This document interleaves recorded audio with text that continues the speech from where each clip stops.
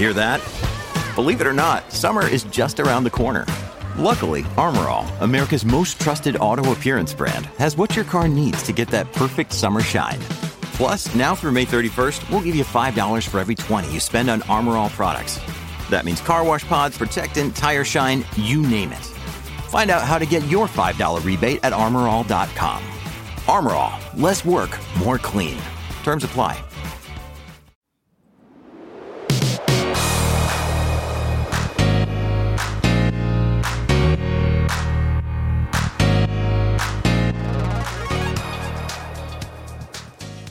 Welcome to the podcast that is always up to speed with Formula One. Joining you as always from the beautiful city of British Columbia is myself, Mark Hamilton, Mr. Mark Daly, the legendary co-host of this show, having operated it now for 5 years. And today we have an incredibly special guest, somebody that our listeners have been asking us to bring on the show, not for weeks, but for months. We're incredibly happy that we're able to bring on today Bryson Sullivan, aerospace engineering graduate student and Formula One and automotive enthusiast extraordinaire, and also, quite frankly, and I don't think I'm exaggerating when I say this, a bit of a Formula One Twitter goat, to be totally honest. Mark, Bryson, how are you both doing? Mark, how's your week been? It's been busy. I'm glad that the long weekend is finally here, pretty much. Just Friday to go, so I'm ready for it. Bring it on. Absolutely. I am also very happy to be here. I'm looking forward to some actual racing this weekend. Yes. But I'm also looking forward to having a great discussion with you guys today.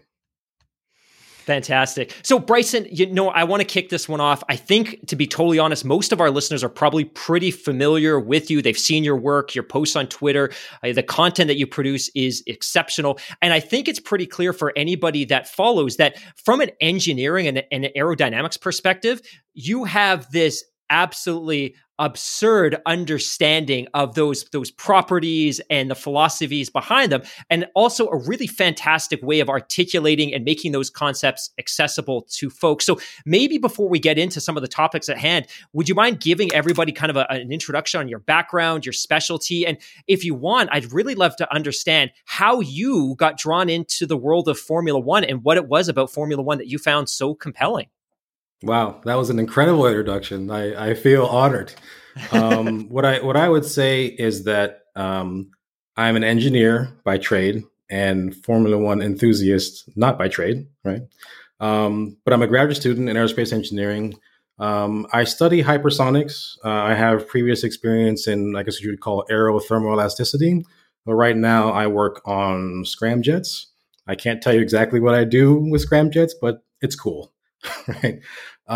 In terms of Formula One, there's something about this sport that speaks to me, and I don't know exactly how or why it started. But even if I'm not the smartest person in the room discussing something, I usually have an ability to kind of convey ideas in a way that's a little bit more accessible to people. So I am by no means a Craig Scarborough or Sam Collins by any stretch. But I'm trying to help in the work that they do. So if I can help at all, that's what I will do. In terms of how I got into Formula One, like most great things in life, it was kind of an accident, if I'm being honest. I was doing an engineering internship in South Bend, Indiana. And there were some other interns working with me that happened to be from Mexico. They were extremely enthusiastic about going to this Formula One race. And I said, why would I ever do that? Why would I spend my time going to watch cars go around? And they said, no, come on, it'll be a lot of fun. We'll have fun together. I said, fine. I'm not doing anything this Sunday anyway. This was in 2005, mind you. Okay. So my first exposure to Formula One and motorsports writ large was actually the 2005 Indianapolis Grand Prix. Okay? Oh, wow. Wow. Now, I did not know that. I know. I saved it because it's more fun to reveal on air. What I think you might not get from that is that experience was not negative for me at all, because what I was actually exposed to was what you don't get in TV. You don't actually understand the speeds involved, the scale involved, the drivers dancing on the limit of adhesion at 200 miles an hour or whatever it is. There are some intangibles there that I saw for the first time unfiltered, and it spoke to me in a way that I really appreciated.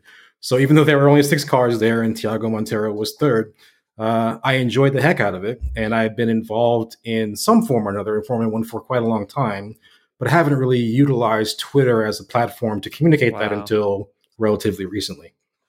It's fascinating, Bryson, that you should say that, because I don't want to say that I'm a Formula One fan by default, but I picked it up from my dad, who was a big Formula One fan. It's sort of something that's always been there. And even as a young kid, watching in the day, or back in the day, where we would have like 1 hour, 30-minute highlight shows on CBC, you wouldn't get a full race. It was just something I always found very compelling. And I wasn't until my early 20s that I actually got to go to my first Grand Prix. And that was at the 2001 European Grand Prix at the Nürburgring. And I went with a bunch of friends, and we were sitting at the hairpin at the bottom of the track.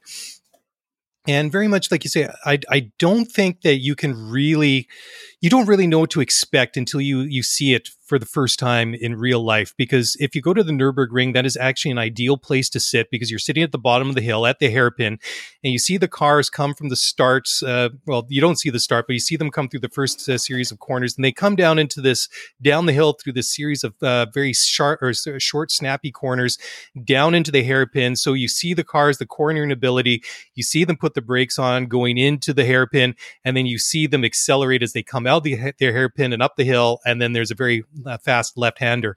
And I remember sitting there, because we were there for the Saturday and the Sunday, and then just watching them in practice and in qualifying.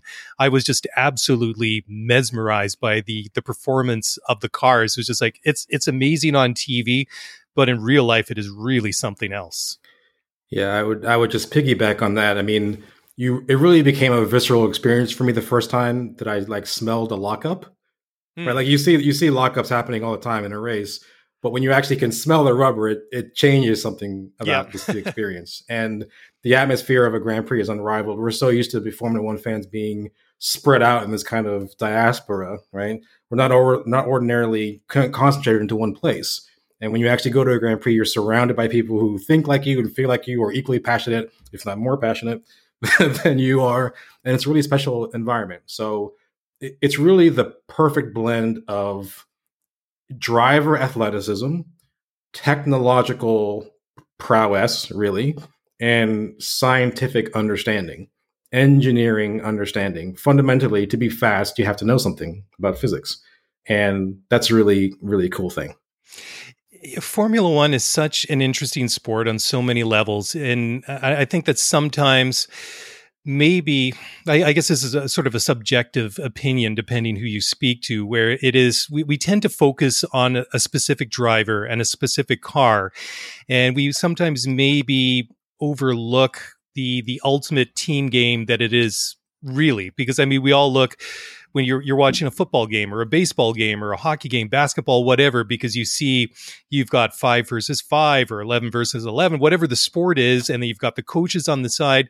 And we tend to overlook the fact that there is X number of people on the pits, in the garage, back in the factory, all these, in some cases, hundreds and hundreds of people that are putting all this energy, all this work, all this focus into building and designing these cars.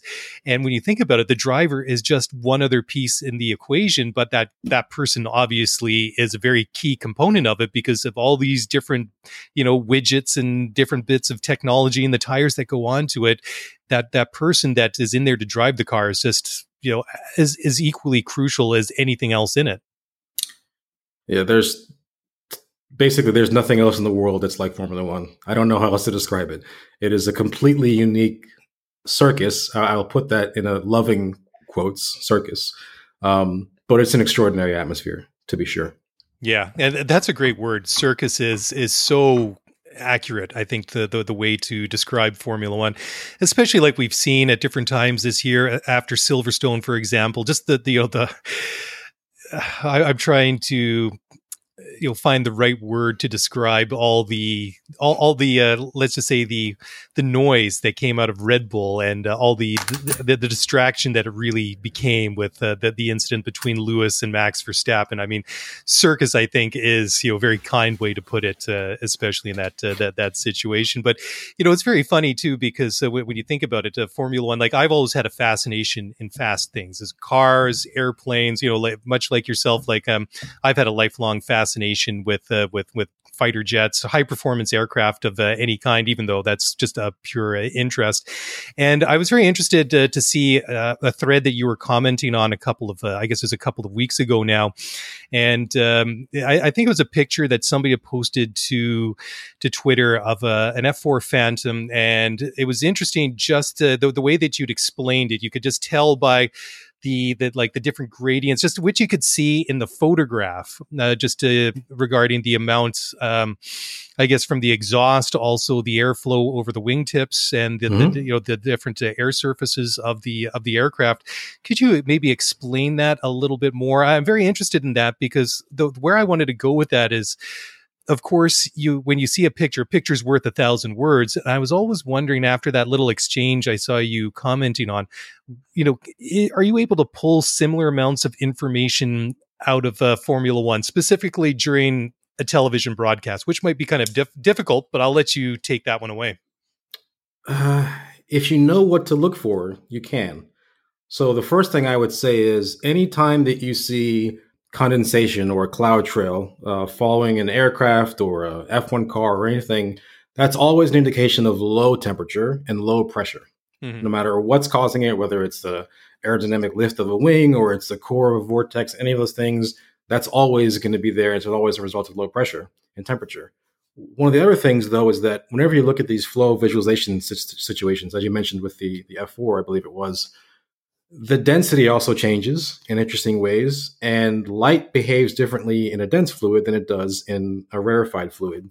So if you have a gradient where it's very, very low density in the core of a vortex, for example, and higher density outside, the light actually bends differently through that area, and you can actually identify it purely by visual inspection. In a scientific context, these would either be shadow graph or Schlieren imaging techniques, but even just a regular camera can pick up quite a lot of it if you know what to look for and where to look for it. And if F1 specifically, if it happens to be raining, that's a day to stay up and to really look at the pictures, because not only will you get the smear pattern around the surface of the vehicle, which can tell you where there's flow separation, where the flow is attached, how well things are working, but also you can physically see some of the vortices better when it's wet. And there was one slight example of that was a little bit different in Bahrain in preseason testing. We didn't get water visualization, we got sand visualization. And even though that's not quite the same thing because the sand particles don't track the fluid perfectly, you could see some incredible aero working there. So one thing I will say at the top of our discussion is there is no enterprise in the world that I'm aware of where aerodynamic development occurs as rapidly, as vigorously, and as in a detailed way as Formula One. Incredible. Rapid prototyping parts at an incredible pace, much faster than anything else, number one. And number two, the actual type of aerodynamics is incredibly specialized. We are talking about extremely heavily aerodynamically loaded surfaces operating in close conjunction with a ground plane. Those two things together produce something that's utterly unlike anything else. Fascinating. Mark, I know we've got to cut to a break, and I think we have got a really great, exciting segment, and we're really going to dig into aerodynamics, and we've kind of titled the next section Aerodynamics 101, and certainly there's nobody better in the world to take us through those concepts and philosophies than Bryson. But before we go, I'm really curious because as much as I knew about you, I wasn't aware that you became a fan of Formula One as far back as 2005. So you joined pre-Lewis Hamilton, and at the very tail end of classic vintage Michael Schumacher before the Washington Wizards years with the Mercedes team. Given that early on, who were the teams, who were the drivers that you found enthralling, that you were attracted to? And even today, is there a specific team for functional purposes, for performance purposes? Early on, who were you attracted to? And today, which are the teams that you feel most compelled to follow and support? Early on, it was Kimi in McLaren. The MP420 was the first car I genuinely fell in love with, right? That car looked unlike anything I'd ever seen before. It sounded unlike anything I'd ever heard before. It was love at first sight, even though no one at McLaren knew that I loved it so much. But it was the first F1 car I had a poster of. So I was definitely Team McLaren early on. I'm not part of the Ham Fosi proper, right? But I am a Lewis Hamilton fan, and I'm a huge fan of the work that he and Mercedes have done together, not only in their success on track, but also in the Hamilton Commission, Accelerate 25, so many things that they did not have to do.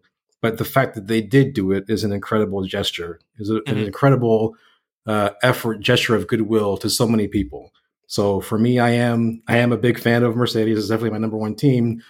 But I also appreciate Red Bull. I have, Red Bull paraphernalia as well. I could have worn it just to prove my neutrality. But Red Bull is a unique person, a unique group in the Formula One paddock because they're not constructors in sense of manufacturers with an automotive brand to hold on to. They're a disruptive operation, and that puts them in a very unique part of the business space that maybe allows them to do things that other teams can't quite do. Mm-hmm. So I understand and appreciate that, although I think they made some unfortunate decisions after Silverstone, which we can get to after the break. Yeah, to say the least. Okay, guys, well, that's a great place. We'll just park it here for a quick moment while we take a very short break to hear a word from our sponsors. So guys, don't go away. We'll be back in just a moment.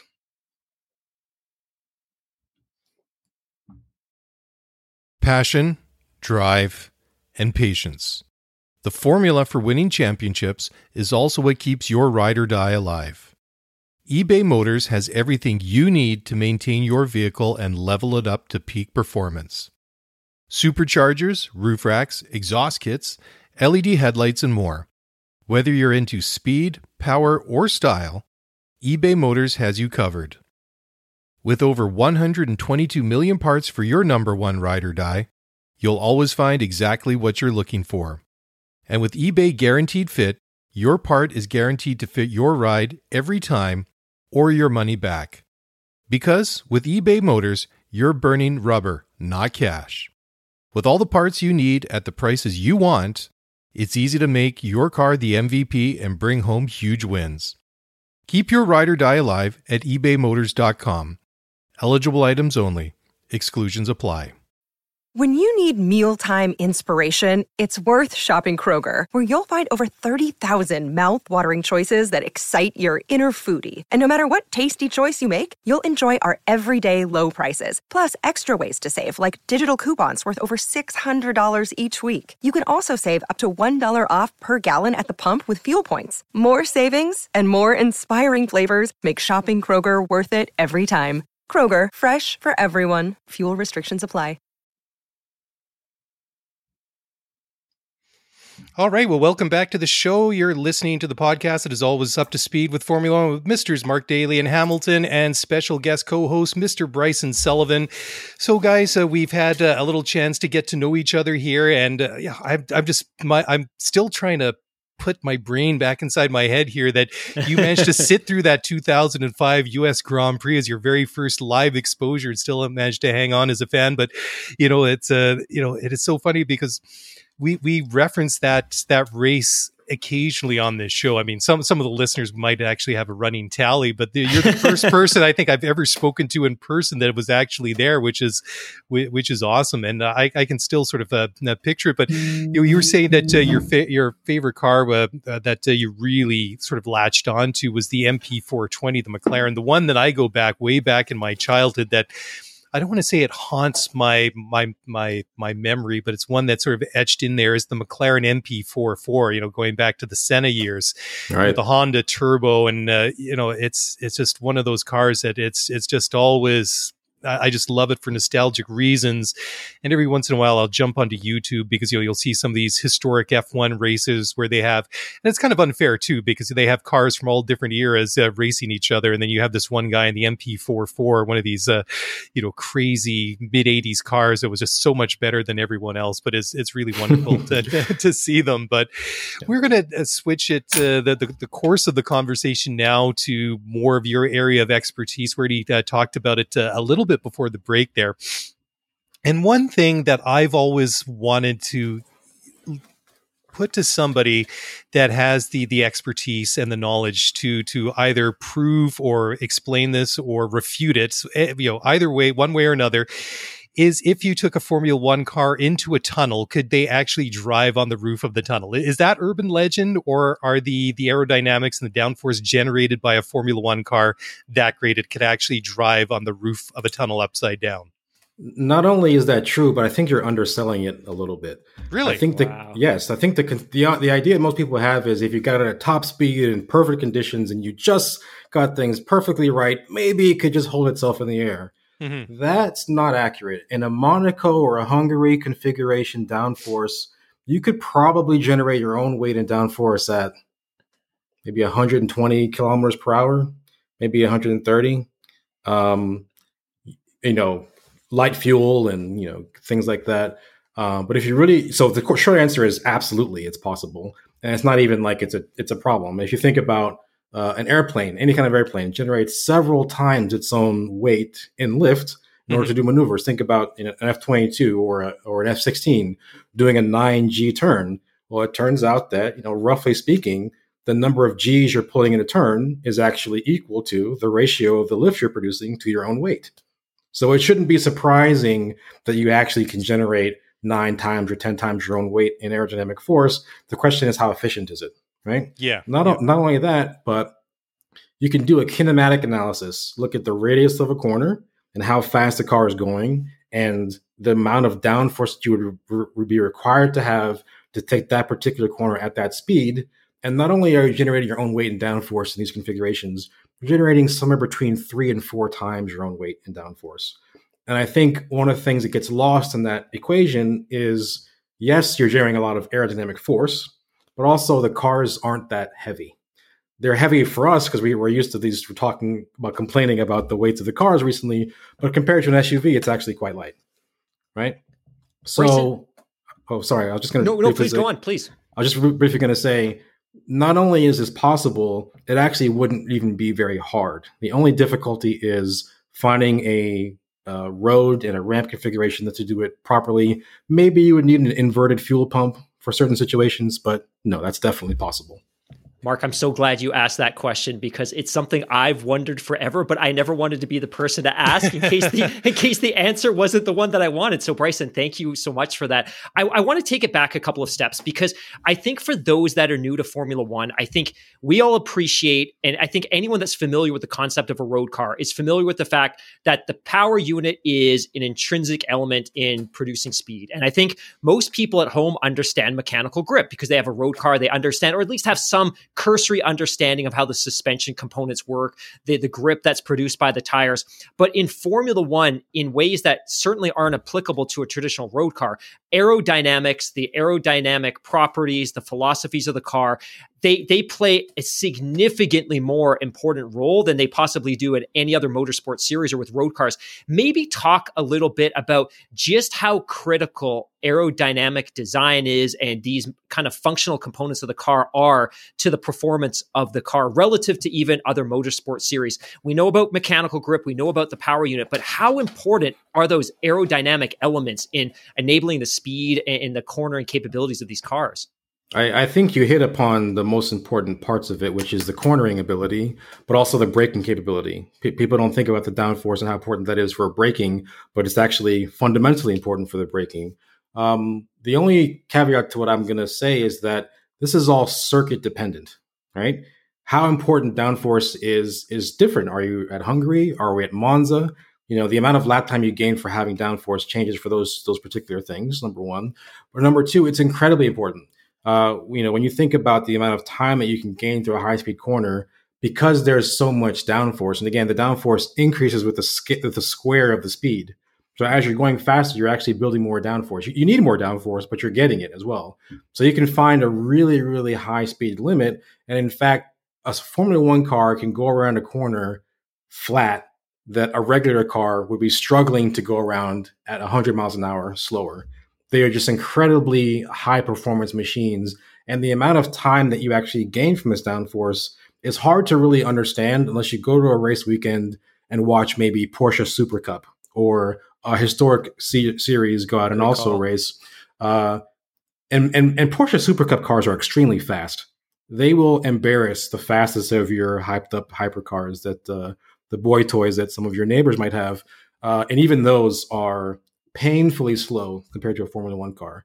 This is kind of why I advocate going to races. It's hard to appreciate how outrageous the performance actually is unless you're seeing it in person. I remember when my dad and I went to our first race together, which is in Austin 2016, I want to say. We were in an area where we could see the end of the back straight. And the thing that caught his eye the most was how incredible the braking was.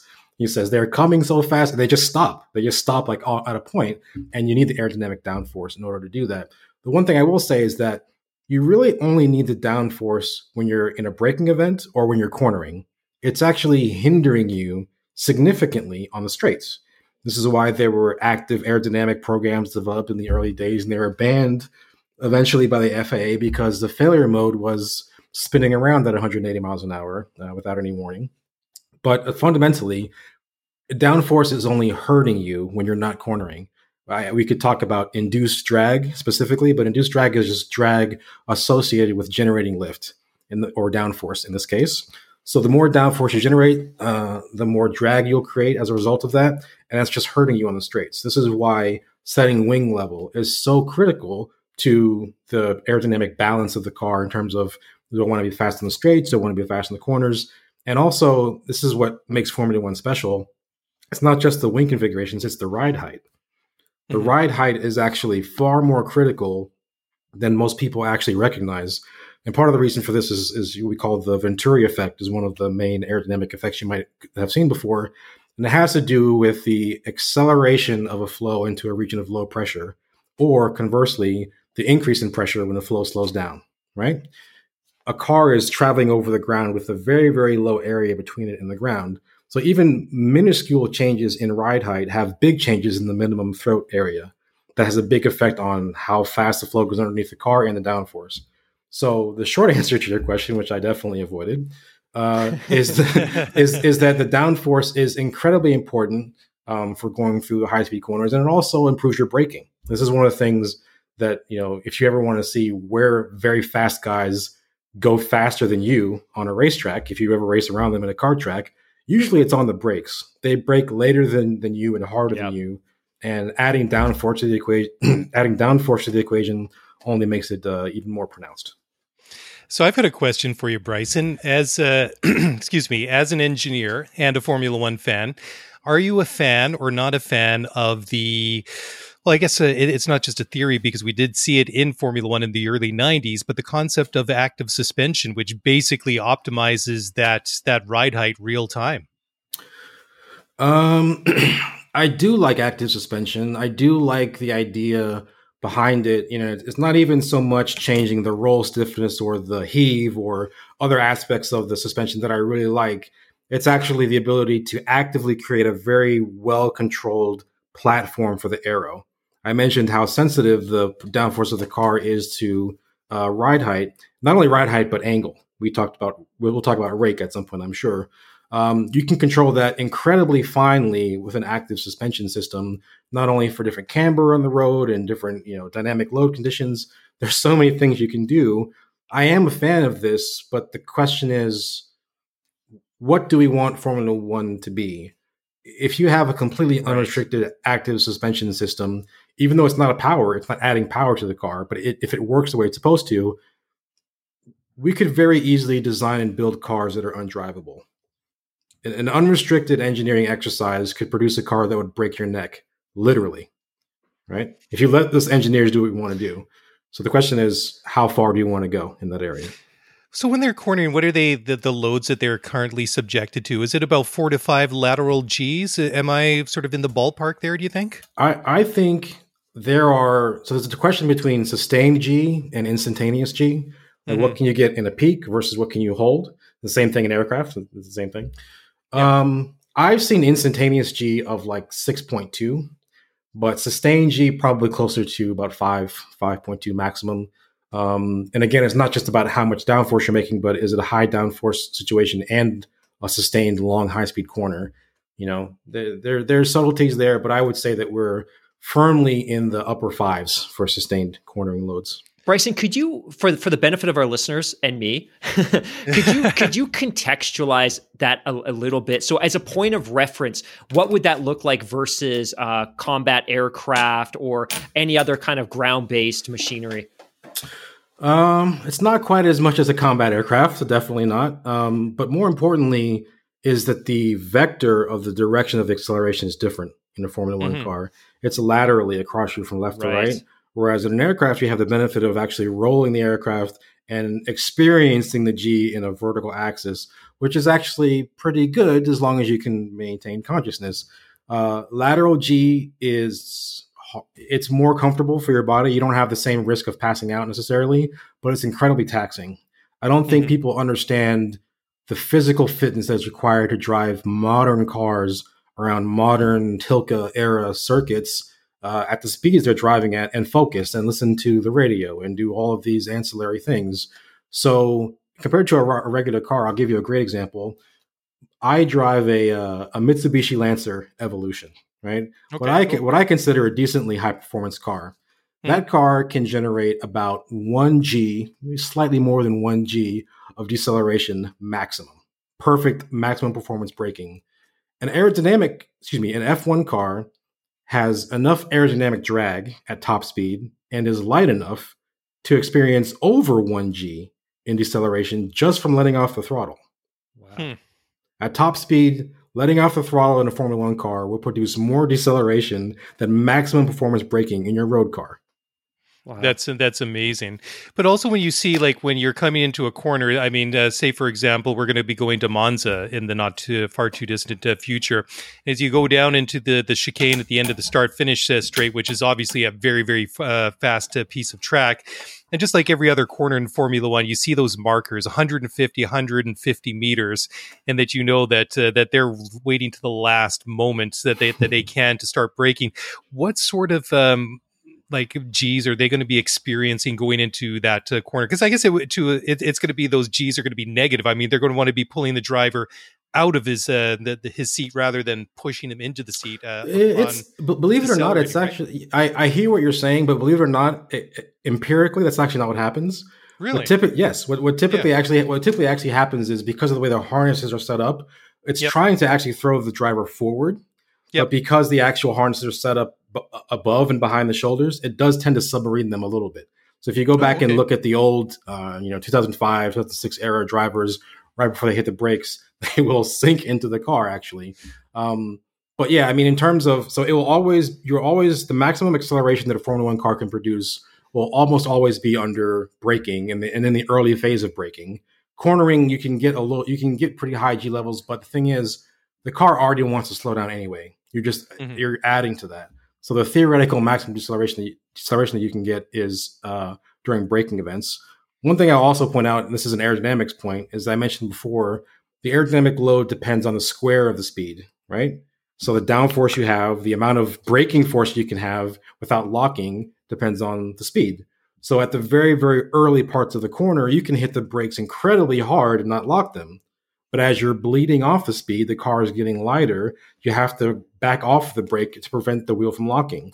So when you see someone braking into a corner and they're just on the limit of locking the wheel, maybe they're doing cadence braking or whatever it is, that's not a constant brake application. It's hard initially and then backing off slowly in proportion to the square of the speed, roughly. This is why it's so important for drivers to be able to hit braking profiles in their simulator. Bryson, I have a quick observation and then a question. The first observation is that as a longtime Subaru WRX STI owner, I will let it slide that you own a Mitsubishi Lancer Evolution. But the question I have... Mark, be nice to the guests. I know, I'm teasing. No, I asked for it. It's fine. I love to foster the STI Lancer Evolution rivalry, even though I don't own the car anymore. The second question is, and this is something that we've been getting all season, and clearly we haven't done a sufficient job of answering it, but a couple of terms that have been thrown around in F1 media really since the beginning of the season is this concept of low rake aero philosophy versus high rake aero philosophy. And it ties in well with the concept of ride height, which you were speaking to a couple of moments ago. Maybe speak to or help provide some clarification around the differing philosophies between going with a low rake design versus a high rake design, what that translates into when it comes to the actual practical setup of the car, and how that's impacted some teams detrimentally this year versus other teams where it's been favorable. Yeah, this is the topic of the day, and it's a wonderful topic. So I'll take one step back before answering that and talk a little bit about the Venturi effect that I mentioned previously. Sure. I mentioned that as an airflow accelerates, it loses pressure, specifically static pressure. You can think of this in terms of what we call Bernoulli's equation, which some people find hard to grasp. I think of it more in terms of force equals mass times acceleration, right? If there's lower pressure in front of you than behind you, then you're going to be pushed into that low pressure and you're going to accelerate. That's exactly the same principle behind this. So fundamentally, you want to maximize the velocity underneath the car and minimize the pressure to generate the suction, right? In order to do that, you have to have a wide area ratio, the smallest area at the throat in a ratio to the largest sort of area at the exit. It doesn't have to be physical area, it's an aerodynamic area, depending on if the flow is attached or not. Fundamentally, that ratio of areas, if you can maximize that, you can maximize the suction, or you can minimize the suction peak and generate maximum downforce. The issue with the rake is the more the rake angle is increased, the higher that exit area effectively is, so that the ratio of the maximum area to minimum area is bigger, and you can work the floor a little bit harder. The issue typically is you get more leakage and suction from the sides of the floor. Right, the more the floor is off of the ground, and again, it's low pressure underneath the floor, you have more or less ambient pressure around the sides. It's going to try to leak in, ruining that beautiful low pressure region that you've been trying to create. So a lower rake floor can, in general, be a little bit more stable, a little bit less peaky in terms of the downforce, but it requires you to have maybe a little bit more area, work the area a little bit differently.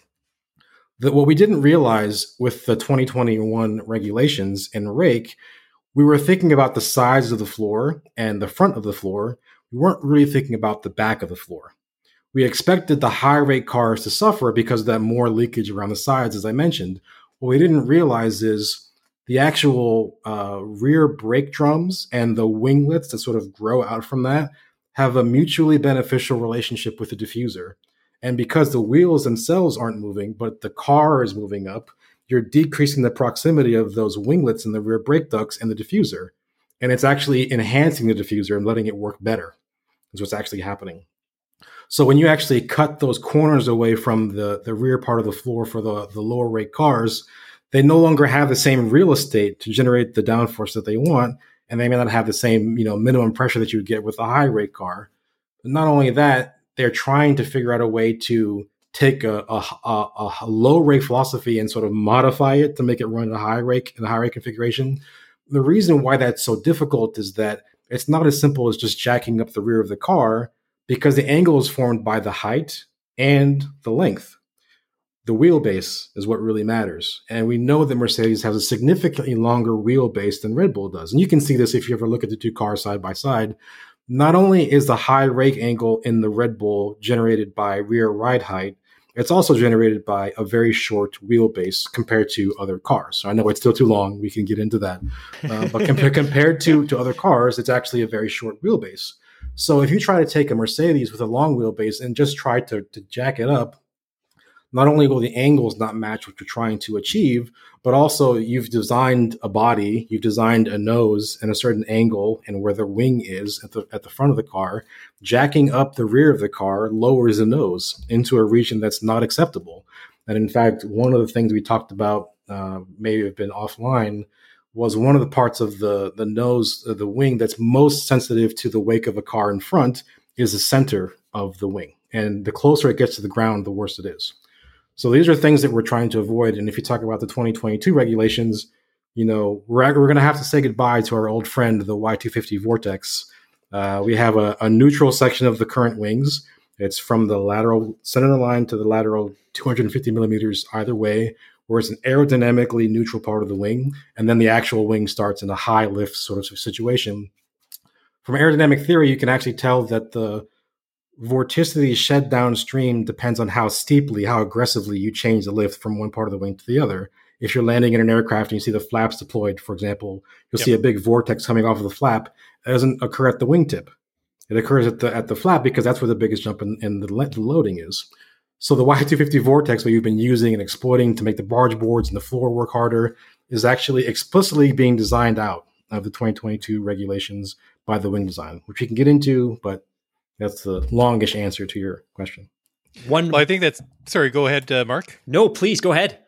I was going to say, I think that's a great place just to leave it because there's a number of things I want to pick up on. So we'll take a short break here. When we come back, I really want to get your take on what we've seen as a concept of the potential 2022 cars and the aero and everything like that. So we'll do that here on the flip side after we take a short break for a message from our sponsor. So please don't go away. We'll be right back.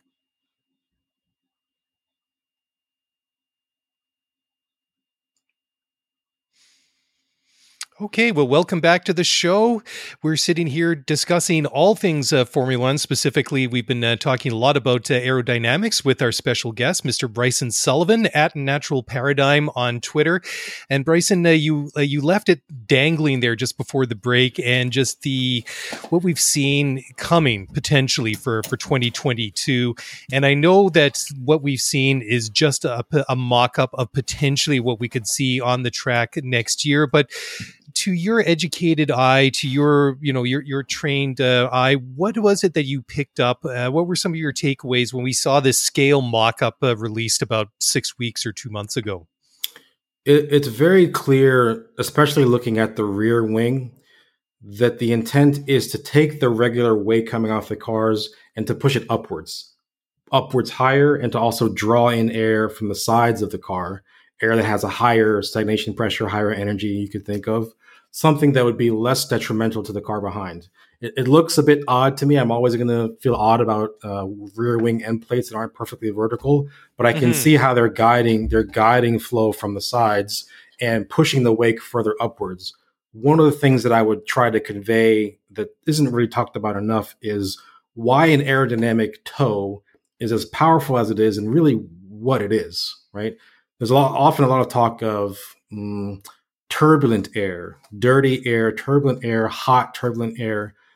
Those are all true. And in fact, there's an angularity effect that also reduces downforce in certain situations. But the most salient effect of the wake, in my mind, is actually a drift velocity.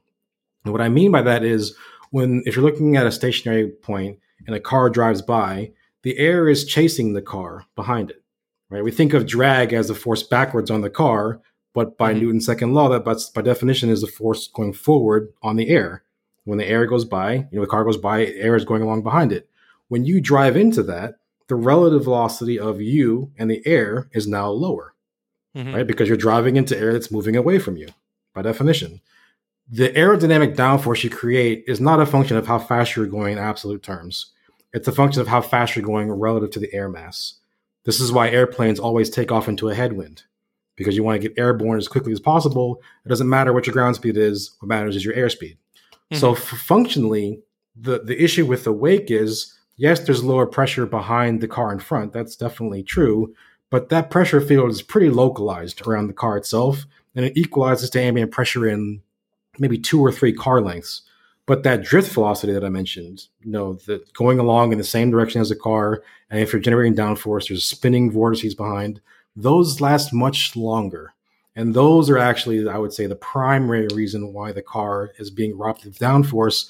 You're being robbed of dynamic pressure because your relative velocity compared to the air mass is now lower, fundamentally.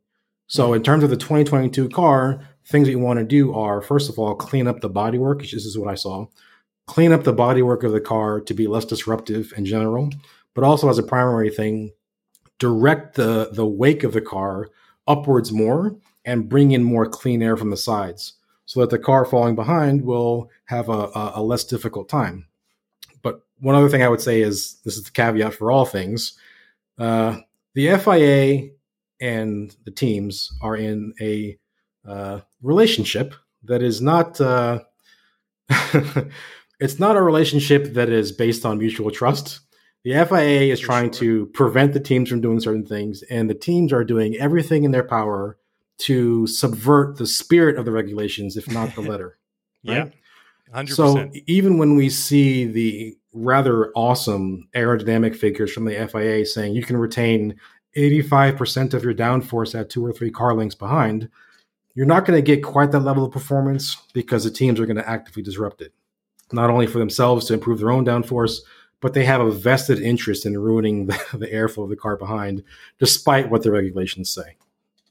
Yeah, for sure. I mean, that's what we as fans want to see is the opportunity for cars to draft to get close to the car in front of them, and then in theory have the opportunity for more overtaking. But you make a great point, and I never really thought of it, but it is so obvious. Of course, they want to be able to punch a hole in the air more efficiently, and they also want to spoil it as much as they possibly can for the car behind them. I think that's a very, very astute observation. And the whole concept of tow I always find very, very interesting because I'm a road cyclist and I was out this afternoon after work riding. And the one thing I always find very interesting is when you're riding in a group of riders, is the guy at the front is always going to be doing the hardest work. But it's an interesting phenomena because it's I guess it's similar, but on a very much reduced scale compared to motor racing, where the cyclist in front is punching the hole and pulling the guys behind him, but the riders behind are to a certain extent pushing the riders in front of them. Of course, like I say, the guy at the front is doing all the work, but from, sort of maybe extrapolating a little bit and sort of bridging over into motor racing terms, do we see that effect too? How does the aerodynamic effect of the following car affect the car in front of them? Like, is there any effect on that? Generally speaking, there's always going to be an effect in a subsonic flow, right? Okay. I don't want to get too specific about it, but what defines a supersonic flow is the ability to not communicate information upstream. So theoretically, in any flow situation, there's always going to be some upstream influence on the car in front and even on the car itself. Modifying the rear wing of your car can affect what's going on at the front wing, actually, because there's upstream influence. There's definitely an element of that in Formula One, but it's much more one way than the other way.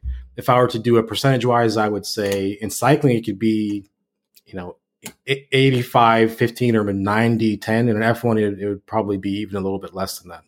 Okay. It's almost entirely the front car disrupting the air for the car behind. Now, a similar idea, not the same idea, happens when you have a DRS train, for example.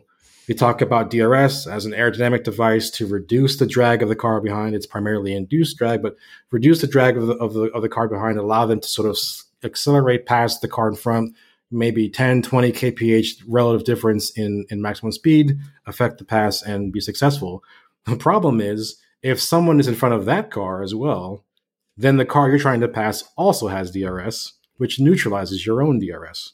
So even though you have these devices which are designed to be able to help cars pass each other, by their very nature, if you have a large number of cars together, it can cause a problem. That being said, a long train of cars, and you see this in NASCAR and other series as well, a long train of cars actually has improving benefits the further back you go. Remember what I said about the relative air velocity? One car goes through and there's a drift velocity behind it. Another car goes through and it also pulls some air in behind it. By the time you get a fourth or a fifth car going by, there's a wide region of moving air that's not the same velocity as the free stream air that the car in the back can drive in and actually have some margin left and right and still be within that pocket. So there's a compounding effect with more vehicles in general. But yes, the effect is definitely there, and it's primarily front to back as opposed to back to front. Bryson, we have some really fantastic listener questions that I'm dying to get to, and I know they are as well. But I wanted to ask this question just while we're on the topic of the 2022 car.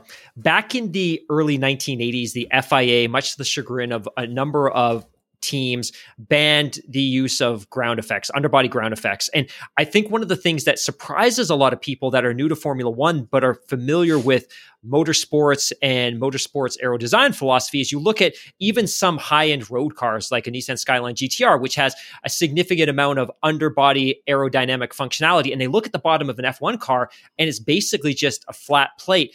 Talk about why, if you will, ground effects were taken out of Formula One, and why is it now that they're being reintroduced? So the biggest problem that we had in ground effect previously, especially with the skirts that were sort of actively being modulated in their height to maintain a physical contact with the ground, is if there's some reason why those skirts aren't actually able to maintain the pressure differential, maybe you go over a curb in a weird way or they get stuck, you don't just lose a little bit of downforce, you lose a ton of downforce, and you lose it in a way that's unpredictable, in a way that is liable to produce high speed and dangerous accidents. Mm-hmm. Essentially, the reason why the ground effect was removed in the past is kind of the argument behind the fan car as well, the famous fan car, is that the failure modes are catastrophic. It was getting to the point where the cars were going around the corner incredibly fast when they were hooked up and everything was working perfectly. But if they were slightly off kilter or if the situation was not perfectly optimal, you don't lose the downforce gradually. It's a snap change, and that results in a big crash. Why is it better for us to go back to ground effect now? It has to do with aerodynamic efficiency, which is basically the amount of lift you can create for even amount of drag or vice versa. Maximum efficiency is maximum lift to drag ratio, right? It turns out that not only is underbody aerodynamics less sensitive to disruption in the wake from the car in front, but it's also more efficient in terms of lift to drag ratio. Both of those things are excellent if you're trying to maximize overtaking capabilities. You don't want to be affected by the car in front, and you also don't want it to affect the car behind too much, right? So relying on the ground effect is better, and there are ways in which I'm not going to say I've learned personally, the people who matter have learned ways to aerodynamically tailor the design of the Venturi channels underneath the car and the entire car in general to have a much more gradual change in downforce as a function of ride height and going over bumps and all these other things. It will be far more safe now than it was then. But the upshot is relying more on underbody aerodynamics provides a less aero-dependent formula, which is to say, you can maybe still recover some of the similar downforce levels in free air, but you're also not affected anywhere near as much when you're behind another car. You know, just before we throw it to another break here, I have another question for you, Bryson. When somebody who knows what to look for when it comes to the aerodynamics on the car sees what, these Zebra paint jobs that they throw on the cars in preseason testing, because when you see the picture, it does take away some of the depth. But is that effect really that noticeable? If you see the RB16 or the RB16B or whatever they're running this year, and you see it in its normal livery, and then also this Zebra version, does it really dull the effect that much? And how much can you take away from a still photograph from a Formula One car and really what can you really derive from a photo in terms of what the aerodynamics are doing? I guess that's what I'm driving towards. The Zebra effect is helpful if the number of pictures you have is limited. If you have enough pictures from enough different angles, you can piece it together, what's kind of going on. This is probably more applicable to road cars than F1 specifically. It does help a bit, but people who kind of know what to look for and can look for edges can kind of figure it out. I'm not quite at that level of expertise yet where I'm digging through a massive number of pictures, but people definitely can do it. On the other side, we haven't talked about flow visualization paint before. If you ever see the green sort of chartreuse sort of color paint slathered on the car in all sorts of various areas, fundamentally what that's doing is looking for flow separations. When the airflow is being worked appropriately and it's being worked as hard as it can for maximum downforce, it's following the contours of the car. Mm-hmm. But if you work the air too hard, if what we call adverse pressure gradient is too severe and the flow separates, you will lose a lot of the downforce and you'll increase the drag as well. But there'll be a visual trace of it in the actual streamlines on the surface. So that's something we can get into a bit later if you'd like, but fundamentally, it's another way that aerodynamics can be observed directly, although not very quickly, and you have to clean it off later. Yeah, of course, nowadays the wind tunnel time that they have is limited and those sorts of things. But that paint compared to a wind tunnel, are you going to get and observe different things going on with the car, one method compared to the other? You definitely can, and the biggest difference is scale. right? So you cannot test a full-scale car in the wind tunnel because there are cost considerations. You usually test, I want to say, a 1/6 size car. If you have a rolling tunnel, I don't remember maybe it's even a 1/2 size. I don't remember what the exact size is, but that impacts something called Reynolds number. Reynolds number is effectively a ratio of inertial forces to viscous forces. It basically tells you how important viscosity is in a given situation. It tells you, in most situations, it will help dictate whether or not a flow can actually remain attached to a surface or not. So it turns out that the exact same geometry, running at the exact same physical speed, may behave slightly differently at a smaller scale than a bigger scale, only because of this Reynolds number effect. You can account for this by making modifications in the wind tunnel. This is why we have lift coefficient is far more important than lift itself. Lift coefficient is dimensionless. And from a theoretical perspective, the lift coefficient will not change as long as the Mach number, Reynolds number, and geometry are the same. You can map small to big as long as you get all those three numbers correctly modified. But fundamentally, yes, there can be differences. And that's why it is always important to test on track. It's always important to run these big rakes of pitot tubes in order to do correlation of the flow structures that you see in the real car versus other things. And then the final point is, this is kind of a academic point, but a Formula One car is an accelerating reference frame. And what I mean by that is, if I have some sort of a vortex and I'm in a corner and it's generated, the trace of that vortex will curve. It's going, you're driving around a curve. It makes sense that the vortex would curve. But if I'm in a wind tunnel and I just angle the car at 5 degrees side-slip angle and I make a vortex, the vortex goes straight back, right? So there's actually a fundamental difference in the way vortices and flow structures behave in accelerating reference frames, which is what the car actually is, versus in the wind tunnel and just changing the angle. The only thing that can really simulate that at the highest fidelity is actually computational fluid dynamics, CFD. And even then, we oftentimes just simulate half the car and rotate it at an angle. But there are fundamental differences that you can get between wind tunnel, CFD, and road testing, that all three of them have to work together to come up with a real solution. Cool. I was going to ask another question, but I think people are probably going to be taking a running tally of how many questions I've asked of you already, Bryson. So what we're going to do is we'll take a quick break, and then Mark has lined up a bunch of listener questions that we want to throw at you. And then, of course, we've got news. We've got a race this weekend, so we've definitely got to make time to touch on all these subjects and topics, and we'll do that starting in just a moment after we take a short break. So please don't go away. We'll be right back.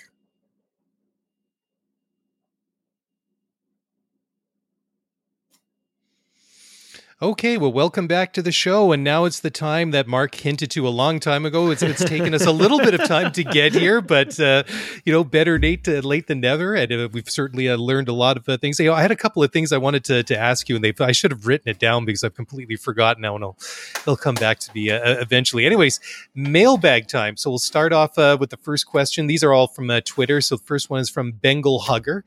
And the question is, what, if any, aero design did Williams run to hold so much downforce in the rain compared to other cars this week?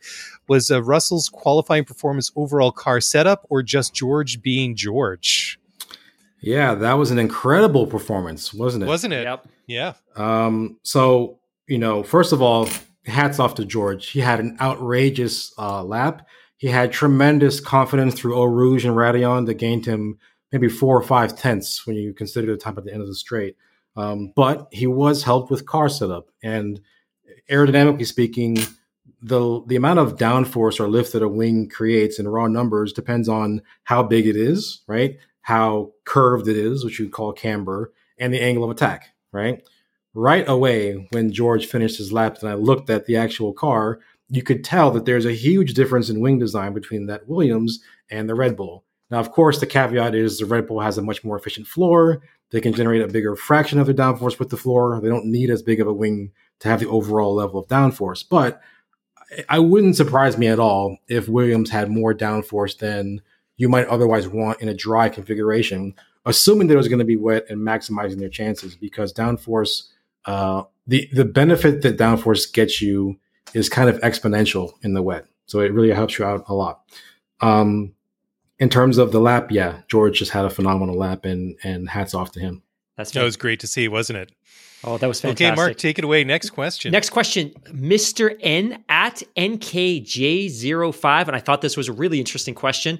If car size was reduced to make for better racing, presumably more compact cars create more space on the track for overtaking. But if car size was reduced to make for better racing, i.e. max length 4.5 meters or width of 1.6 meters, what would the aero departments at the individual teams need to do to keep the cars as fast as they are today? Or would that even be, I'm adding this last piece, but would that even be possible with a smaller package? Yeah, I mean, so it depends on what the FIA will allow you to do. So fundamentally, if you have less real estate to work with as far as making a low pressure zone to sort of suck the car to the track, if the real estate becomes smaller, that means you have to work that floor harder. You can use a more aggressive diffuser. You can have more crazy barge boards if they were in the regulations. It's not beyond the realm of possibility to work the floor harder and use different wing designs to make up some of that difference. But as far as the cars being smaller, it's a beautiful vehicle dynamics question, actually, because even if the overall downforce is less, the car is smaller too, and it has different mass properties. It may not be much lighter, but it may be slightly lighter. So what actually matters in terms of car performance isn't so much raw downforce in kilonewtons or whatever have you. It's actually the ratio of the downforce to the weight of the car that really sets things. So if for some reason they were to reduce the minimum weight limit or do some other things, you could actually get similar performance to what we have now. But I think the goal is primarily about improving the raceability of the cars. And one point that I mentioned, I think it was a couple of days ago, is that with less downforce for 2022, the overall lap times will definitely be slower. But less downforce, by definition, means less drag, right? With the same engines means you may have higher top speeds. So look out for Monza, look out for a few other places. You may see some, or Mexico, especially because of the low density, high altitude. You may see some record top speeds next year. That's very much an unreported knock-on effect of the formula change for 2022 and not something that I've seen referenced anywhere, but you're absolutely right. Yeah, the only caveat there, of course, is I don't know what the baseline drag coefficient is. So you're going to have less induced drag, but I don't know what your other components of drag are. And if it's just a very, very draggy car, which I doubt, but if it is, those are competing effects that could conflict with each other. But we'll see. I'm optimistic that something will happen next year. It will be entertaining. I'm not sure what it is, though. I think that's you've nailed it, because I think that we all have all these big questions, big expectations, and it's going to be fascinating to see how this theory translates into design and into the cars that get built and run next year. Okay, next question comes from George C, and he says, I saw a picture that showed the RBR cars with different looking aero packages / bodies. My question would be, why would RBR not build the same aero packages, and how the drivers would be involved in the design? Also, what effects are the different aero packages? So the answer to that is that there are two different types of aero related things. One would be downforce. The other one would be cooling, really, right? So maybe one driver likes to have their car with a higher rake, maybe higher overall downforce, but a little bit more peaky, a la Max Verstappen. Or maybe Checo likes to have maybe a little bit less raw downforce, but for it to be a little bit more stable. That's an aerodynamic difference, maybe more wing, less wing. That's why you could have an example of differences between those two. But the other question is about cooling, and that actually could be to do with where you predict the driver to be over the course of the weekend. This question that I mentioned before about being in the relative wake of a car and having lower velocity, that affects cooling as well, because you need velocity going over the car to maximize the heat extracted from the engine. If you're going to be stuck behind other cars the entire rest of the day, you're going to need to get more air into the car than you otherwise would, because the air you're already receiving is at an elevated temperature. So, for example, if I saw Sergio Perez's car with sort of wide radiator outlets at the back of the car, bigger than Max Verstappen's, one possible explanation for that could be they expect him to be in traffic and to need to drive around other cars and to follow them close in their tow. There may be elevated temperatures there that they want to have some margin for, some thermal margin. That's definitely one thing. Sometimes they just can't make parts also. Red Bull has been pushing the boundary of development, and I know they're not Right. They're by no means strapped for cash, as others have pointed out, but the physical amount of time that it takes to manufacture something when you're on that bleeding edge of level of development, sometimes you can't always have something ready. And in fact, it's a point of contention and controversy as to whether or not Checo races the same specification of car that Max does. The answer is no, but the underlying question is, why are they different? So that's a whole other topic we could get into that's not technical, but still very interesting. Building on the theme of Red Bull, our next question comes from Michelle. And her question is, and this ties back to a couple of other points that you've spoken to a few moments ago, but her question is, if Red Bull is being so successful with their current high downforce philosophy, why doesn't Mercedes simply run it as well? Especially since they were complaining that the new regulations hurt the low rake cars. Is it too hard to change mid-season? Fundamentally, yeah, it is hard. And this gets back to the question of wheelbase that I mentioned before. I don't have the exact numbers in front of me, but the Mercedes wheelbase is substantially larger than the Red Bull wheelbase. That's something you can't change mid-season. You can change how you run your car. You can change if you're running it higher at the back. But fundamentally, there are certain dimensions of your design that are impossible to change this late in the game. So the short answer is it's just not easy to change. And secondly, Mercedes has their own philosophy. They'd be wading into uncharted territory if they just tried to purely replicate what Red Bull does. This is what Racing Point found out with their RP20, the pink Mercedes. They had a perfect copy of the W10 initially, and it didn't work in the wind tunnel. And they couldn't understand why and had to tweak it and modify it to be slightly different in order to actually understand what it was doing. So you can't, as much fun as we like to say that you can just copy someone else's things, Mother Nature knows the difference. If you didn't do it perfectly, it won't actually work. I guess the perfect comparison in the aerospace world would be the Concorde and the Tupolev. One was a copy of the other, right? I have more love for the Tupolev than most people might. I enjoy the canard design. I like some of the aspects of it. It didn't use the Augiv wing. It used a cranked wing, which I like. It has some problems. We're well aware of that. But you're right. And again, I don't want to do too much defending of the Russian Federation in this particular podcast, but what I will say is there is such a thing as convergent design. Yep. It's the same laws of physics for everyone, and the optimal solution is whatever it is. Okay, so even if you wanted to design something different, sometimes you can't because it's clearly not as good. All right. And finally, this is a bit of a big one, and this one will take us into our last break, and then we can focus on some of the more contemporary and up-to-date news in the race this weekend. But Diego R. asks, will you guys talk about the whole RBR and Mercedes engine thing that is going on? Oh, what's the question. Controversy? Who's being accused of what? Yeah, very juicy. So this is not a theoretical debate. This has actually resulted in Red Bull requesting an FIA clarification as of this week. Fundamentally, what Red Bull is asking for clarification on from the FIA is whether or not Mercedes is cooling the flow into the intake plenum more than they're allowed to. Okay, so think about how a turbocharged engine works. The air comes in at ambient pressure and temperature. It's compressed with a compressor. The pressure and temperature rise to some high level. That flow then goes through an intercooler to lower the temperature but keep the pressure, roughly the same. A colder flow at the same pressure is a more dense flow. You can fit more kilograms of air per cubic meter in the space. If you can put more air in the space, you can put more fuel in the space, and therefore you can generate more power. So the colder you can make that intake flow, the better it's going to be. I believe they're limited to 10 degrees below ambient temperature. And of course, there's a sensor in the engine that's measuring what the temperature actually is. The charge, in my understanding, is from Red Bull is that Mercedes is doing something a little tricky with their engine, overcooling it in certain acceleration phases of the corner more than they're allowed to. How they would know this, I have no idea.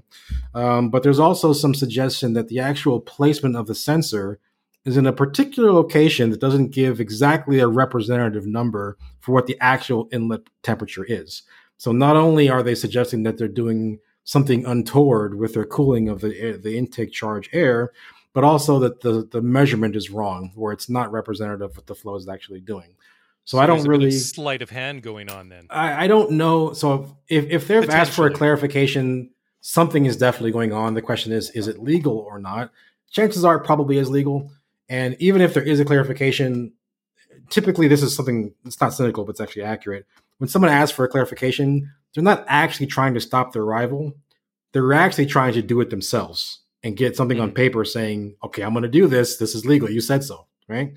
So Red Bull, if they're finding out this is accurate, they're going to want to be doing this themselves. The problem is how many more, you can't do performance-based changes to your engine right now. You can do reliability things and you can do a couple of things, but they're very limited in what they could actually do in response to this, even if Mercedes were actually doing it. The only thing they can do is if there's a breach of a regulation, they can make Mercedes stop.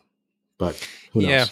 Yeah, it's an interesting discussion to have because if, say, for example, and Mercedes is doing something that is, not permitted, then, they should be made to comply. And if there's a penalty involved, then so be it. And if a team, Ferrari, for example, which we've talked about many times on this show, it was, they got busted for something, which we all have a pretty good idea of what it is at this point in time. And we've had that discussion as well. But just the whole Mercedes and Red Bull thing, I don't mind this sort of shenanigans, if you want to say it or put it that way, as much as the whole fallout from the British Grand Prix. Yes, I get it that you were upset that your car was put out by Lewis Hamilton. It affected the title race and everything like that. But the reaction and the things that Red Bull were saying, I felt went on too long, and I felt ultimately it was disproportionate to what happened. Like, sure, you're upset.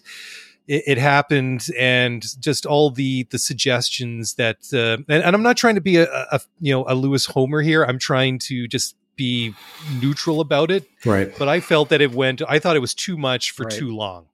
There are days, some days more than others, where I wonder what Niki Lauda would say about a given situation. Great and point. The saga between Red Bull and Mercedes after Silverstone, I just think Niki would have gone to the motorhome and said, listen, that was a racing incident, or maybe it wasn't. Your driver is okay. The chances of you successfully lobbying against the FIA, because remember, the Red Bull's response isn't actually to Mercedes. They're actually saying the FIA did something wrong. They didn't penalize them enough. For the FIA to go on against themselves and say, no, we did something wrong, would require extraordinary evidence of the highest order to convince them. Absolutely. Right? And it also would require not manufacturing data. It would require finding data that was already there. You cannot custom enlist Alex Albon to reproduce lines in your own car, which is not the same as the Mercedes car. The data isn't actually comparable. That was the flimsiest thing ever. It's also a waste of Alex Albon's time, I think. But to the wider point, yes, I believe that was gone too far. Some of the comments made were of an incendiary nature that actually questioned the racing integrity of Lewis Hamilton in a way that I think was unjustified. I think many people would argue that as well. And the furor that it generated in the wake of that had very real world consequences that we don't have to get into now, but suffice it to say they were negative. I think Red Bull could have done a better job with that particular episode. Yeah.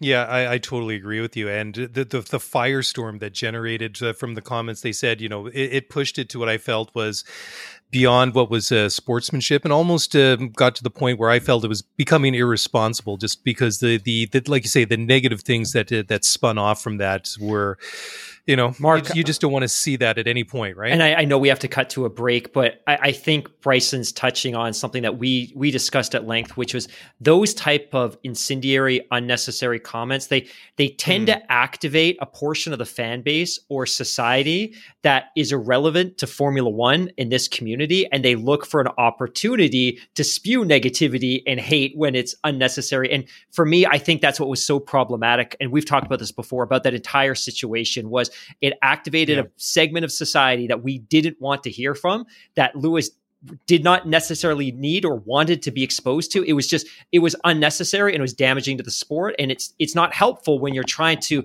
cultivate and nurture a diverse fan base. It was very, very problematic in my eyes. Yeah, absolutely. Well, guys, why don't we move on from here? We'll take one final break, and we'll come back and we'll talk about things hopefully a little bit more positive, something a little bit more exciting. Yeah, talking about the Iceman retiring after about 75 years in Formula One, so end of the era for sure. And we'll do that in just a moment. So, guys, don't go away. We'll be right back.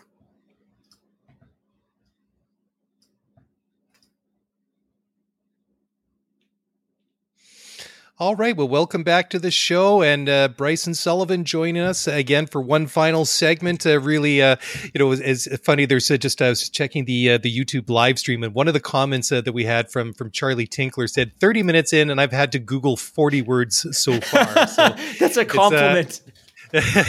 Hopefully this has been as educational as it has been enjoyable for everybody. But as I said just before the break, it's the end of an era in Formula One as Kimi Räikkönen, the 41-year-old, announced his retirement from the sport earlier this week. And I guess, guys, we could see this one coming just based on his age and the fact that he's slowly kind of migrated down through the field over the past several years, currently racing with Alfa Romeo.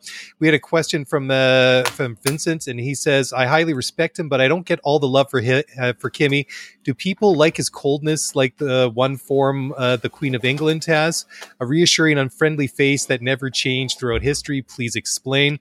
So I guess there's the question about the Iceman and the fact that his answers to almost everything are limited to just basically one syllable and the fewest words as possible. But maybe more than that, what do you guys think is Kimi's legacy, walking away from Formula One for not the first, but actually the second time, because he did take a couple of years away from the sport about 10 years ago after he won his championship, raced in WRC, even had a one-off in, was it NASCAR as well, or did some testing, I think, with Jeff Gordon. I think he drove in the truck series as well. So came back, obviously not quite as successful, but still quite a career. Bryson, I'm dying to hear you reflect on his career. You know, like you said earlier in the show, you joined the Formula One community back in 2005. He was still a relatively young driver. Reflect on his career. What will you remember of Kimi? Where does he sit amongst all the all-time greats? He is a World Drivers' Championship. Would love to know your thoughts. There's only one Kimi Räikkönen, right? Yeah. That's where I would start. I heard the comments about a cold character and someone who's unfriendly. I wouldn't interpret his behavior in that way. He's just Kimi. He there's no way to describe him other than he is what he is. When he was younger, he was maligned for being so young and being so inexperienced when he came up. But right away, he was fast. Some of the same criticisms that Max Verstappen actually got when he first started. Not enough experience, too young. I don't want to say Kimi was the original Max because they're very different people with very different skill sets and things.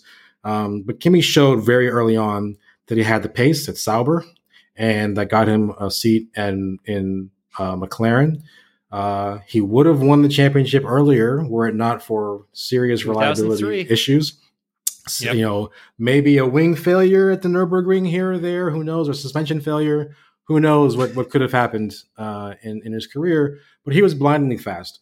Of course, he became more of a walking, talking meme in his time, but he's a great character in the paddock. He knows a lot about racing, and I will be sad to see him go. Mark, what's your take on Kimi Räikkönen and his legacy? Yeah, there's a personal dynamic or a personal angle to this, which is I had the terrifying realization today that I am now older than every driver on the Formula One grid. And when I realized that the 41-year-old Kimi Räikkönen was retiring, I desperately grasped at my phone and Googled age of Fernando Alonso to discover that I am, in fact, 5 months older than him. So that was a kind of a personal dimension to all of this. But it is interesting, and I'll share another personal story. I still remember back in 2001, I was in the UK, and I remember walking through a supermarket. I think it was Tesco, and there was a copy of F1 Racing magazine on the shelf, and it was that famous photo of Kimi standing. He's got a big smile on his face, which you typically don't see in a produced photo shoot anymore.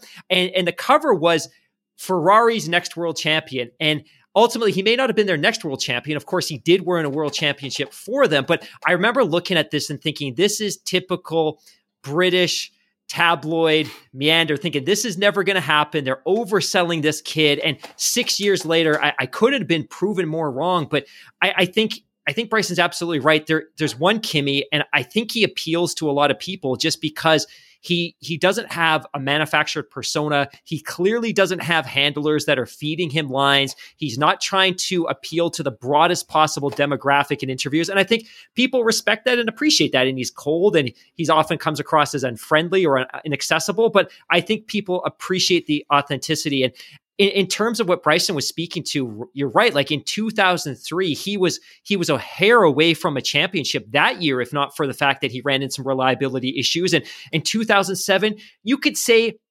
maybe he was in the right place at the right time because, of course, the two Mercedes drivers that year were so evenly matched and they kind of split the difference and allowed him to sneak up the middle and take that championship. But any championship's well-deserved. But I think for me, the moment of his career that will always be most memorable was that 2012 win for Lotus at the Abu Dhabi GP. And that overshadows in a way his win in Australia the following year in very much the same car. But for him to come back to Formula One with that team that had such small expectations in the grand scheme of the sport and to just rack up points and steal away so much money from that team in the term of performance bonuses.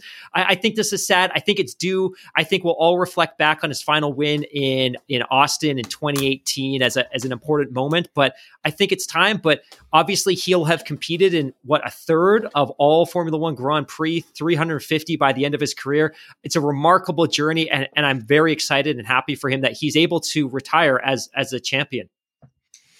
I just wish him the best in his future endeavors. Absolutely. Yeah. He hasn't really committed to anything. I know there's been some speculation that he might drive an Indy next year, but the most recent comments I saw from him earlier today was that he's not really looking beyond, focusing and spending time with his family. But just going back to his whole persona and things like that, and the fact, and I kind of get... I like Kimi being Kimi, but also just based on the fact that, I've interviewed a lot of professional athletes and he's completely different in many senses. And I think going back all those years to the time, I think Pele was giving Michael Schumacher an award and Martin Brundle asked Kimi why he missed the ceremony. And well, I'm not going to say exactly what Kimi said, but he basically said he missed it because he was in the bathroom. And you guys can take it from there. Words that will live in infamy. Certainly. All right, so the next one, and this is obviously another hot topic. So George Russell says he knows where he'll drive in 2022, and Valtteri Bottas wants a multi-year deal wherever he ends up. So reading between the lines, I think that whatever's been arranged for these two drivers regarding these, both of them and where they're going to be, I think that this is well known behind the scenes, and that the powers that be are just waiting for the right moment to announce it. But Mark, maybe you want to take this one away because there's been some interesting speculation that's been floating around. I mean, obviously George is pretty much the heir apparent to Valtteri Bottas at Mercedes, but some of the unexpected, maybe you want to call them knock-ons from there in terms of this driver movement. We've been talking for weeks about the fact that eventually a domino was going to fall, and that domino, I think, really is Kimi in so many ways, because I think obviously Mercedes is aware and knows internally. I think their press corps, I think the factory, I think their front office, everyone involved in that organization knows what the driver change is going to be there. But I don't think that Toto, out of respect and as a professional courtesy to Valtteri Bottas, is ready to make that announcement until he's helped ensure that Valtteri secures a drive. And I think from Valtteri's perspective, I think he's stating publicly that he wants a multi-year deal. We know that's something he's never had with Mercedes since he joined the team for the 2017 season. He's not had. Which he totally deserves. I completely agree. He, at this point in his career, if he has the opportunity to acquire that level of security, he deserves it. I can't imagine what it's like to race and compete at the highest level of Formula One, knowing that you're racing on a year-to-year deal. That lack of security is challenging, I would assume, mentally, philosophically. So I think we all know, and we can get into the dynamics and kind of the more granular nature of what's probably going to happen. But I think Kimi retiring opens up a seat at Alfa Romeo. And I think we all have every reason to believe that that's probably going to be filled by Valtteri Bottas. And I think it would be a good fit. And if he can secure a 2-year deal, that's fantastic, because it creates an opportunity for George Russell at Mercedes. And then there's presumably a whole bunch of additional dominoes that will fall and changes that will happen. But Bryson, from your perspective, does that seem like a logical transition for a Mercedes driver to partner with Alfa Romeo? Does that seem like a good marriage? And ultimately, from your perspective, is George a good fit for Mercedes?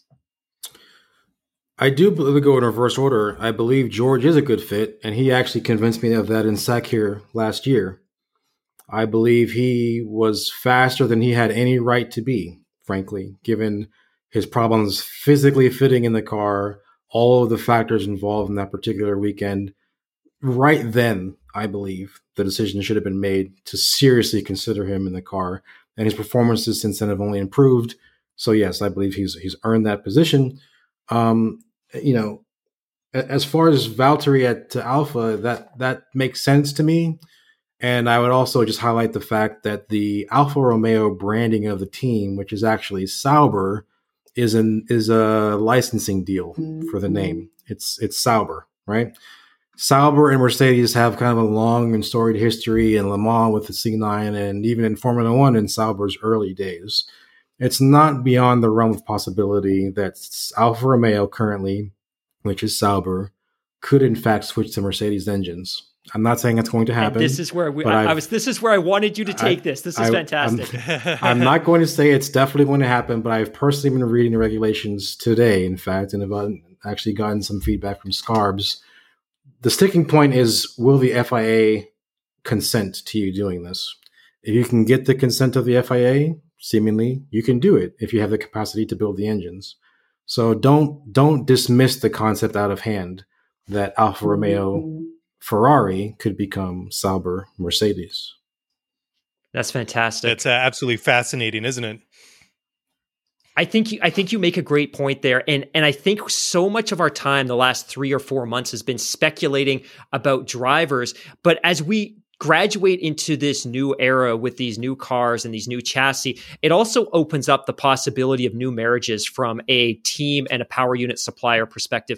If I'm Alfa Romeo now and I'm going to carry over, and we know this isn't going to happen, but I'm going to carry over effectively the car we have this year into 2022, integrating a Mercedes power unit into that car is an incredibly challenging proposition from an engineering perspective. But if I'm already building a new car, it's an easier transition and it's an easier conversation to have with the team at the factory. So I think that's interesting. And as much as we talk, and it's a lot of fun to talk about drivers changing teams and who's going to end up where, for me, I'm just as excited to talk about marriages when it comes to power units and gearboxes. And, we've talked in the past as well about the fact that if I'm Red Bull and I've now fully integrated the Honda IP and I've taken on the responsibility of developing that engine and building that engine, am I going to pursue a customer team? And if I'm Alpine, if I'm Renault, is it a valuable proposition for me to be an F1 if I'm not also feeding engines into another team? And if I'm Williams, am I satisfied with the Mercedes arrangement? So there's all sorts of conversations that we can have over the course of the coming weeks and months about,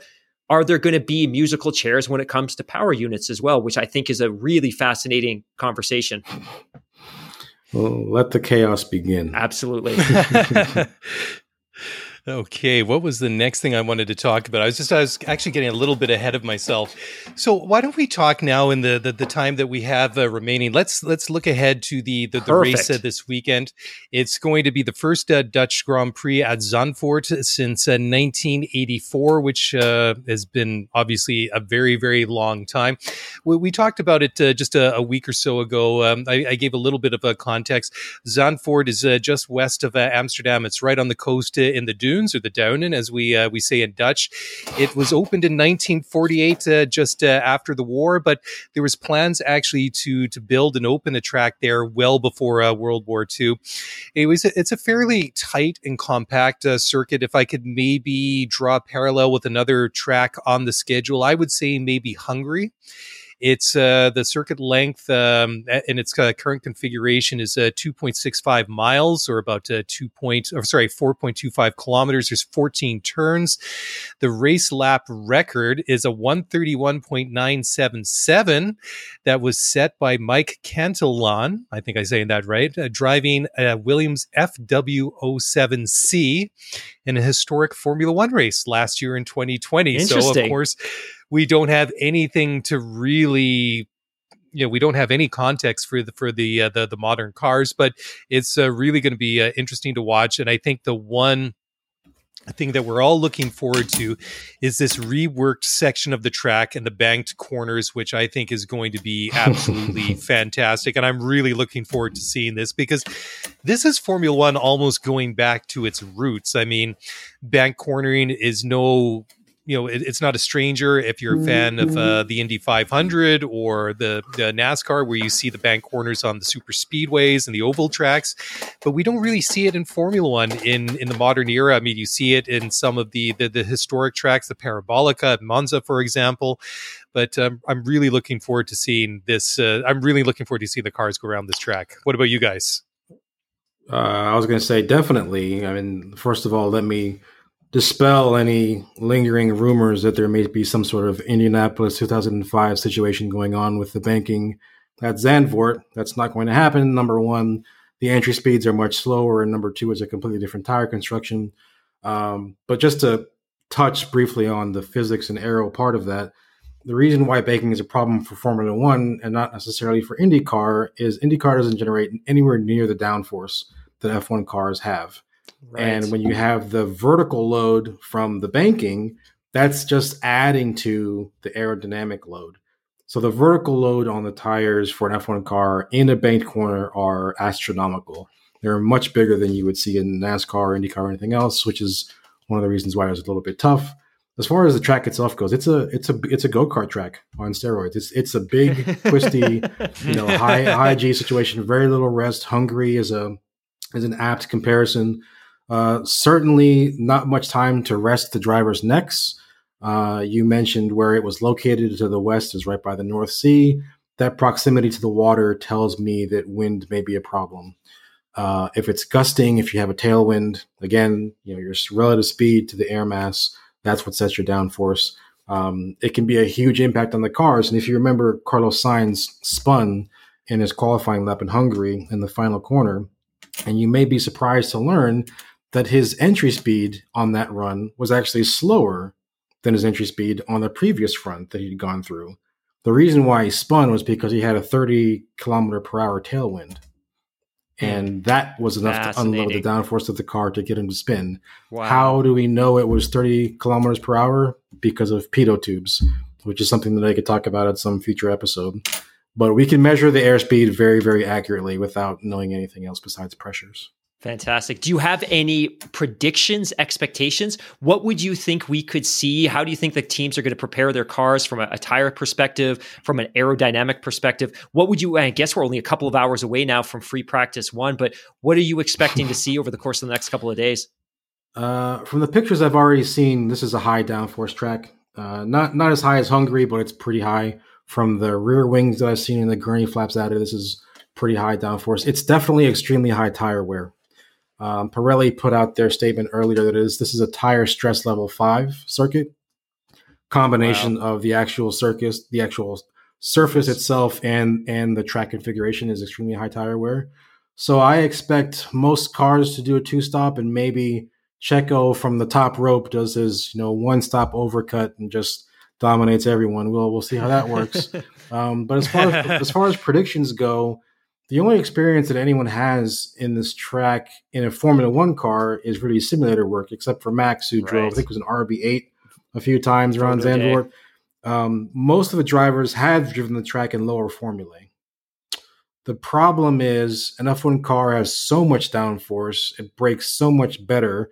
You have to relearn the braking points, and there are going to be corners that are flat now that they weren't before. And they'll just have to figure it out. They'll have to figure out what they've got underneath them. A new track could always produce a new specialist. We know that Lewis Hamilton is a Canada specialist. We know that Kimi was a Spa specialist, right? A new track could make a new specialist, and we have no idea who it's going to be. The other thing is, too, that I was just looking up the weather while you guys were talking. So for those of you that were hoping for a rainy weekend to kind of throw things into chaos. None of us after last weekend. Yeah, I don't think that's a thing anymore, but the weather looks good for Sunday at 1:00 on Sunday afternoon. The weather is going to be sunny. We're looking at about 68 degrees Fahrenheit or 20 degrees Celsius, and the wind's going to be blowing out of the northeast at about 13 kilometers an hour. So, a little bit kind of windy, but not too much, but I guess, being by the water, there's always the potential to get big gusts of wind, which, as Bryson was just mentioning, referencing Carlos Sainz, could certainly be making things interesting. But I don't know. I think that just based on the adrenaline, I think you have to give the advantage to Max, but I think that's going to be canceled out just to the fact that that Lewis is Lewis Hamilton. He sees the championship in his sights as well. He's going after number 8, so I think that any advantage that Max is going to get from the home crowd, I think Lewis will be motivated just by that alone, that everybody, he's going into a very biased and very pro Max Verstappen crowd, and I think that will I think that will motivate Lewis to do, for him to be at his best, just to, he'll show up and bring it on Sunday. Yeah, I totally agree with that, and I would just like to remind everyone that Lewis is still angling for win number 100. And wouldn't it be interesting if win number 100 was at Zandvoort? Can you even imagine the chaos? It's absolutely what Team LH is dying to see. Social media, Twitter, Instagram, Team LH is dying to see Lewis hit the century at Zandvoort in front of what could potentially be a very vocal orange crowd.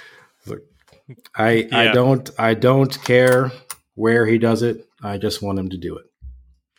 Yeah, well, I think it would be a real statement in terms, just in psychological terms, that if Lewis could beat Max at his home track in front of his home fans, I think very much it would have been a statement the other way around if that incident hadn't happened at Silverstone and Max was able to win at Silverstone. I think that a win is a win anywhere that you get one, but I think anytime you can get a little bit of a mental edge on your opponent, I think that is always plays well in these sort of mental games that go on between rivals. But I don't know. I'm thinking Max is going to win this one. I don't know why.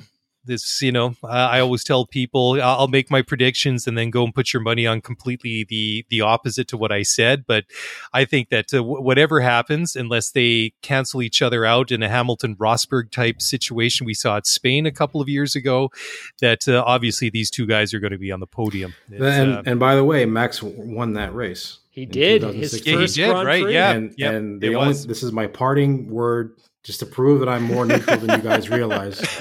Just to prove that Max is the real deal. Mention is made of how that car is tailored for him. This is a Max Verstappen team at Red Bull. The car is perfectly set up for him. Everyone else is just dealing with whatever choices he makes. Remember, when Max went to Red Bull in that race, in his first race for the team in Spain, by definition, that car was not set up for him. It was set up for someone else. But he won anyway. Kvyat's car. Right. He won anyway. Yep. You don't do that by accident. Yep. Max is the real deal. Yep. The question is, can he go toe-to-toe with Lewis Hamilton, and can they do it without crashing? Let's find out together. Many have tried and few have succeeded, and the one guy that did recently quit only a week after winning his championship. So, it's going up against Lewis, on the track and off the track is it's a tough thing. But I think just from what we've seen from Max, just mentally and also just from his skill as a driver, I think if anybody can go toe-to-toe with Lewis Hamilton and maybe not be put off by the mental stress or the mental side of it, I think that Max might have that edge compared to some of the other guys that have gone up against Lewis Hamilton. But Bryson, that was an amazing time. Really enjoyed it. It's been great fun having you on the show. Would love to do it again sometime soon. And before we sign off for the night and turn off the lights here, please just remind everybody where they can follow you on Twitter and all that good stuff. Yeah, I am on Twitter. It turns out that's an interesting thing. I'm at Natural Paradigm on Twitter. I'm thinking of actually making another account as well to do some side things, but right now I'm at Natural Paradigm. I do try to have some variation in the things that I post, but I am a connoisseur of technology things, aerodynamic things, technical things. I will try to find some of these things and post about them when I can and share them when it's appropriate. Awesome. Well, thanks again. It was great fun chatting with you. And if you want to follow Bryson to get some really good insight, by all means do so. If you want to see what Mark had for lunch, follow him on Twitter and all his all that good. I'm just kidding. Anyways, thank you guys for listening and watching the show. Again, as always, you can follow us on Twitter at Scuderia F1 Pod. And also, if you want to get in touch via email, by all means, please do so. And you can send us an email at scuderiaf1pod@gmail.com. And that's a wrap. Enjoy the long weekend. Enjoy the race on Sunday. We'll be back on Sunday night, as always, to wrap it up. Until then, take it easy, and we'll talk to you guys again very, very soon. Bye for now.